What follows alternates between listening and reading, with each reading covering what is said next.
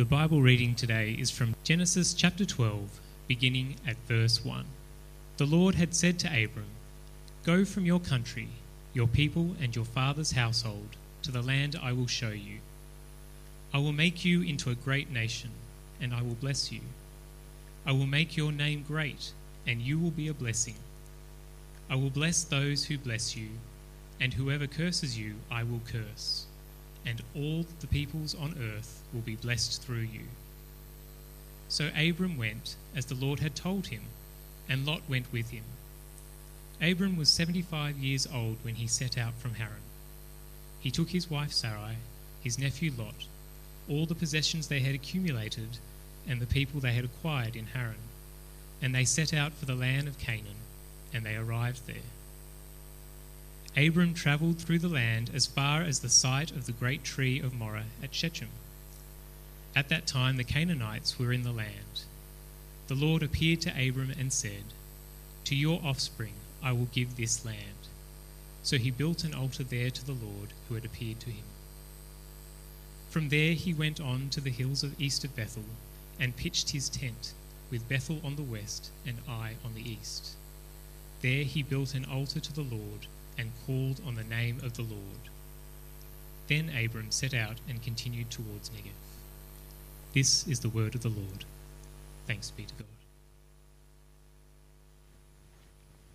Well, let me add my welcome to those before. My name is Mal York. I am the Senior Minister here at St Andrews, and it's a real privilege to bring you God's Word today.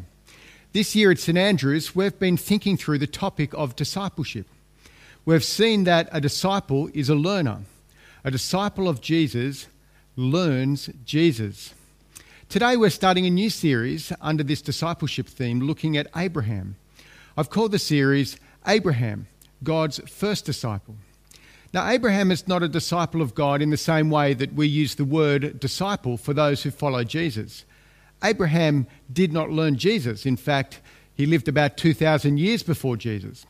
But rather, Abraham is someone who is on a journey with God, and through this learns what it means to follow him. And so in this way, Abraham is the first person to learn what it means to follow God, the first disciple of God. Yet obviously with Jesus being God, there is a crossover in what it means for us to be a disciple today, which we will look at. My hope is that you will understand what I mean by this throughout the series. But for us, there is much to learn about following God, about following Jesus from Abraham. So it's my hope and prayer that this series will be not only of great encouragement to you, but will also change and mould you to be more like Jesus. We start the series in Genesis 12, but prior to this, in Genesis 1 to 11, we see God's foundations for the world. God created the world and all that is in it. He created humankind to be in a relationship with him. It was in Genesis 3 that mankind rejected God's rule for them, and this is called sin. God's punishment for mankind's sin, we saw in Genesis 3, is death. Yet with God's punishment, there was also a promise that one day God would send someone to reverse the effects of sin and God's punishment, to defeat death once and for all. And it's found in Genesis chapter 3, verse 15. Let me remind you of what it says. "And I will put enmity between you and the woman, and between your offspring and hers. He will crush your head, and you will strike his heel." So from then on, as we look throughout the Bible, we look for this person who will come and reverse the effects of mankind's rebellion. We look for the person who will crush the head of Satan and defeat death once and for all. And so from Genesis chapter 3 to verse 11 to chapter 11, we didn't find this sort of person. In fact, all we saw the last time we looked at Genesis 11 was the story of the Tower of Babel, where God punished humankind and spread them all around the earth as a result of sin. Clearly, mankind was not going to reverse the effects of sin by themselves. Rather, they needed help from God. And it's so with this in mind that we come to Genesis 12, and we see God's interactions beginning with Abram. But before we get into the passage, you will note that Abraham's name is, he goes by Abram in the early account. And as we go through the series, you will see why and when his name is changed to Abraham. So let me pray as we come to look at God's word this morning. Dear Heavenly Father, we thank you that that you have been working for our salvation since the beginning of time. We thank you for the privilege to look at a person like Abraham and the way that you interacted with him. Help us to learn from this what it means to be a people of faith, just like he was, and what it means to live as a person of faith in the world today that rejects you as King. And so we pray for your strength and your spirit as we look at your word today. We pray this in Jesus' name. Amen. Well, the first aspect of this passage we see is that God is the one who takes the initiative. As we've already seen up until this point in Genesis, mankind had no hope of reversing the effects of sin. In fact, what we saw over Genesis chapter 3 to 11 is that mankind spiraled deeper and deeper into sin. And so in chapter 12, verse 1 to 3, we find God taking the initiative and breaking into the world, breaking into this cycle of sin and revealing himself to Abram. Can you see it there? God speaks to Abram. This is so different from other religions of the world today that say if you want to find God, you need to do X, Y, or Z. The gods of other religions are not active in this way, but it's all about what you do to become right with the gods or to appease them somehow. But this is what sets the God of the Bible apart. He takes the initiative. God recognizes that without his help, without him taking the initiative and revealing himself to mankind, then humankind will never be able to be right with him. Sometimes for me, it's the same when I meet someone for the first time. I'm more down the introverted end of the personality type. So for me, it's introducing myself to someone out of context can be quite awkward. I was once on a school ski trip many years ago, and Zali Steggall, who would later go on and win a bronze medal for Australia at the Olympics, was part of the group that I was with. I'd never met her before, but I turned to my friend who was next to me eating dinner at the table, and I sort of whispered to him and said, who's that really good skier again? I'd love to meet her. It was then that Zali stuck out her hand and introduced herself to me. She was sitting directly opposite me, but she took the initiative. And friends, this is unique to the God of the Bible as opposed to other religions. God takes the initiative, and it's not something that we should take for granted. God has taken the initiative to reveal himself to us, so we need to make sure that we listen to what he says. And this is what we see here in Genesis 12. God speaks to Abraham. And in this way, God looks to establish something new, something that is different to what has happened before. Genesis 1 to 11 shows us that humankind couldn't get back into that right relationship with God on their own. Genesis 1 to 11 shows that humankind left to themselves cannot become right with God. And so see what God says to Abraham? Can you see there in verses 1 to 2 when he speaks? Have a look. He says, leave your country, leave your people, leave your father, and go to the land I will show you. See how God says that to Abraham? The land I will show you, I will make, I will bless. And go on in verse 7, I will give. God literally wants to create a new people separate from the one that Abraham was part of before. And God is going to do it all for Abram. Notice what he does not say to Abram. He doesn't say to Abram, if you want to win my favor, you must go and do X, Y, and Z. He doesn't start out with some sort of instruction for the sacrificial system in order that Abram can appease God in some form or another. No, God acts on Abram's behalf. God tells Abram to leave so that he can do many things for Abram. And friends, this is an act of God's almighty grace. And we see it again and again throughout the Bible. God acting on our behalf. But it's ultimately seen, isn't it, in the death and resurrection of the Lord Jesus Christ. You see, up until this point, we know nothing of Abram of great significance. If we jump back to chapter 11, only a few verses, we would see that Abram was the son of Terah and was married to Sarai, and they lived in Haran. But apart from that, there's no reason as to why God should choose to reveal himself to Abram. But he does. God breaks into the world and shows his grace by choosing this man to make into a nation set apart for his very own. And through him, he will bless the whole world. Now you may ask yourself, why did God not choose to reveal himself to everyone in the world in this way? But you see, what we learn from this account is this is God's way of working. This is God's way of revealing himself to the whole world. You see, he does want the whole world to be blessed. Can you see there in verse 3? God says to Abraham, and all peoples on earth will be blessed through you. But you see, God shows his character to the world in the way that he will interact from now on with humanity. So that when it comes to Jesus, we know that God works in the world by blessing it through an individual. Friends, what we see here is a God who desires relationship with his creation. He's not a God who we appease or whom we need to work for his favour, but he's a God who acts on our behalf because of his great love for us, because of his grace. Friends, God has revealed himself to humankind, firstly through Abraham, ultimately through Jesus. But are we listening? So often in the world today we hear the voice of the media or the voice of our family and friends or even our own voice more than we hear the word of God.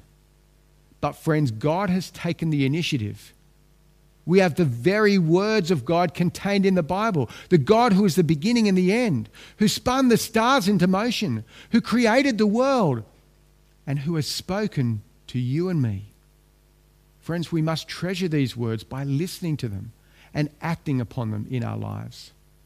Why? Because this is the way that God works. He works through his word. This is my second point for today. God works through his word. Specifically, we see this in the passage as God makes 3 promises to Abram. And as he does this, he's acting through his word. Have a look at the promises that God gives Abram in the passages. The promise that he'll be made into a great nation in verse 2. The promise that his name will be made great and that all people on earth will be blessed through him in verses 2 to 3. And then finally the promise of land in verse 7. That his people will have a resting place of their very own. Now, a promise is a guarantee of something that has a future fulfillment, a future hope. In Abram and Sarah's case, it was 3 promises. First, to be a great nation, but they had no children. So it was something they needed to wait for. Secondly, being a blessing to people. It was something that would come in the future. But at the time the promises were given, Abraham was not being much of a blessing to anyone. Finally, God promised him land. But at this time, there were people living in the land that God promised. It was something that would come in the future and not now. The promises of God was something that wouldn't come to Abraham now, but in the future. For those receiving the promise, it then involves the patience in waiting, doesn't it? For that promise to be fulfilled and trust that the promises will be fulfilled. We see people making promises like this when they get married, don't we? When a person gets married, they make a promise that they will do something in the future that cannot be seen. They promise to love one another or love the other person every day of their lives and to love no other in this way. This is why it's so devastating when people's marriages break down. It's a breakdown of their promise. But the promises of God are more than this. Because when God gives his promise, he keeps them. It's part of his character to keep his promise. We see this in places like Numbers 23 verse 19 when it says, God is not a man that he should lie, nor a son of man that he should change his mind. Does he speak and then not act? Does he promise and not fulfill? You see, this aspect of God's character is seen over and over again in the Bible. If we did a quick skim through the rest of the Bible, we would actually see that God keeps his promises to Abram. His descendants do become a great nation. The world does receive blessing through him and his descendants. And his descendants are given land, which makes up most of what we see as modern-day Israel. So not only do we see that God is someone who works through his promise, but also God is one who is faithful to his promise. Now, ultimately, however, we see this fulfillment of these promises when God sent his Son, the Lord Jesus Christ. Jesus ultimately fulfills all these promises given to Abram. All those who trust in Jesus become God's people, his treasured possession. The world is blessed through Jesus, as through faith in him, the whole world can be brought back into a right relationship with God. And through Jesus, we are taken to God's promised eternal life, our resting place, our eternal home, where we will dwell with God forever. God is a God who works through his promises. God is a God who keeps his word. Friends, do you know the promises of God fulfilled in Jesus? As Abraham trusted the promises that were to come, we trust the promises that have been fulfilled in Jesus. Yes, Jesus gives us more future promises that we can trust in, but we know too that they will come true because we trust in a God who fulfills his promises. The question becomes, how do we respond to these promises that have been fulfilled in Jesus? Well, we see the answer to this is actually the final aspect of the passage that we're looking at today. We see how Abram responded to God's promises. And the answer is with faithful obedience and action. Can you see there in verse 4? And notice Abram's response. It says, so Abram left. 3 small words on paper, but if you think about it, a huge move. Not only does he need to pack up all that he has, Abram has become quite wealthy and acquired a lot of material possessions, but he also has to take with him his wife and some of his extended family. Then there would have been servants and animals and so on. It wasn't just like he was going on a holiday, but he was relocating his whole life. There were no removalists back in those days. They needed to all be carried on animals. And their destination? Well, Abram was trusting in God's word and his direction. He was setting out in faith. The direction is unknown. But Abram trusted in the promises of God, so Abram left. However, keep in mind, Abram was also leaving behind family. His father, older brothers, and not to mention any sisters or other relationships that he had. It was not like there were mobile phones in those days, or we couldn't keep in touch via Zoom like we can today. It was hard to keep in touch with this family, with the people that he left behind. And in many instances, Abram knew he was leaving people that he would never see again. This is a big sacrifice, isn't it? Many of you know that I have a brother who lives in Europe. It's a huge blessing that I can see him often throughout the year. But his last visit was in March this year. Before he had finished his visit, he suddenly needed to leave at the drop of a hat to run this coronavirus gauntlet to get back to his family in Luxembourg. It was a strange feeling farewelling him, not knowing when or how long it would be until I'd be able to see him again face to face. I can't imagine what it would have been like for Abram to have farewelled my brother for good. But this is what Abram did here. You would want to make sure you were doing the right thing, wouldn't you? But Abram trusted in God's promises, so he left. He responds with faith and obedience. Friends, I think this is the biggest challenge to you and me. Do we trust in the promises of God like Abram did? Do we trust in God's word for our lives? And is this seen in the actions that we take? Do we trust in God's promises when it comes to our money, especially when we're going through challenging times, even now? Does the way that we spend our money show we're living more for God's glory or for the things of this world? Do we trust in the promises of God when it comes to our conversations? What's the most important thing that we speak about? Is it with what God has done for us, or is it with what we're achieving? Do our conversations reflect those who are living our lives in order to please ourselves or to please God? Do we trust in the promises of God when it comes to our own time? Does the way we spend our time show that we are trusting that God has fulfilled his promises in the Lord Jesus Christ? You see, friends, for Abram, it was all or nothing. Are you responding to God's word with faithful obedience? Well, friends, let me conclude. What do we learn from being a disciple of Jesus here? For Abram, to be a disciple of God meant listening to his word, trusting in his promises, and responding with faithful obedience. The same is for us. Listen to how Hebrews 11 verse 8 to 10 describes Abram. By faith, Abraham, when called to go to a place he would later receive as an inheritance, obeyed and went, even though he did not know where he was going. By faith, he made his home in the promised land like a stranger in a foreign country. He lived in tents, as did Isaac and Jacob, who were heirs with him of the same promise. For he was looking forward to a city with foundations, whose architect and builder is God. Friends, we are living in uncertain times. We do not know when this pandemic will be over. We do not know when our lives will return to normality. In some ways, we're like Abram, facing uncertainty about our future.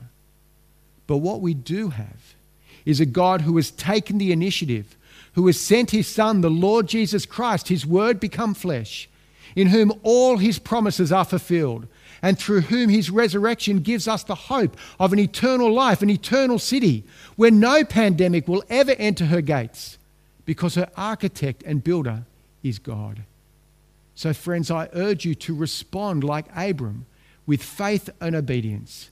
Lean on God's word for your hope during this time, for your direction, and know that whether we're in lockdown, whether we're financially taking a hit, whether we're in the throes of sickness ourselves, as disciples of Jesus, we can trust in the promises of God and know that our eternal destination is secure. Let me pray. Heavenly Father, we thank you so much for this wonderful example of Abram. Help us, Heavenly Father, to respond with faith and obedience. Thank you so much that, God, you have taken the initiative and entered into this world. Help us to listen to your word. We pray this in Jesus' name. Amen. So, Mal, we have a question here.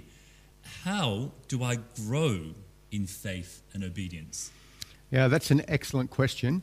And it all has to do with knowing God's word better. So Paul often says in the New Testament, I continue to remind you of the things that you know. I continue to remind you of God's word. And as we grow in our knowledge of God's word, we continue to respond to that with faith and obedience. We continue to learn what it means to live with faithful obedience in the way that Abram did. And so I'd encourage you to spend more time in the Bible listening to the commands of God, listening to what Jesus teaches us, and learning how to live by what it says. Excellent. How do we really know when God is directing us to do something which looks risky, for which we need great faith? Yeah, that's a great question. I always wish for many decisions that I have to make in my life that God would come down and say, do that. That's the right thing to do. Often there's not a right and wrong thing to do. Often it's about responding to God's word with the right priorities. As we learn and grow from God's word, and we have this gospel perspective of looking out into the world through the lens of his word, then when we make decisions, we need to be asking ourselves that question in the first place: is this something that God's word would say is a right thing? Now, God might not give us a specific answer on that one, and so there might not be a wrong way of doing things, but ensuring that we're doing things and living our lives according to what God's word says, really we in some ways we can't make the wrong decision. But the priorities, are we putting him first or are we putting ourselves first? They're the sort of, we need to think through those questions and make sure that we're putting God and his priorities first. Thank you. We have a question that says, since we have the Trinity, does that mean Jesus and the Holy Spirit also made that promise to Abraham? Yeah, I think God as three persons made that promise to Abram. It might have been God the Father doing the work there, but all the promises were that we see throughout the Bible all come from God, and we see the fulfillment of them throughout the Bible, and the Holy Spirit and also Jesus playing in their role in seeing them all fulfilled as well. I'm sure it was the Holy Spirit that helped Abram to respond the way that he did.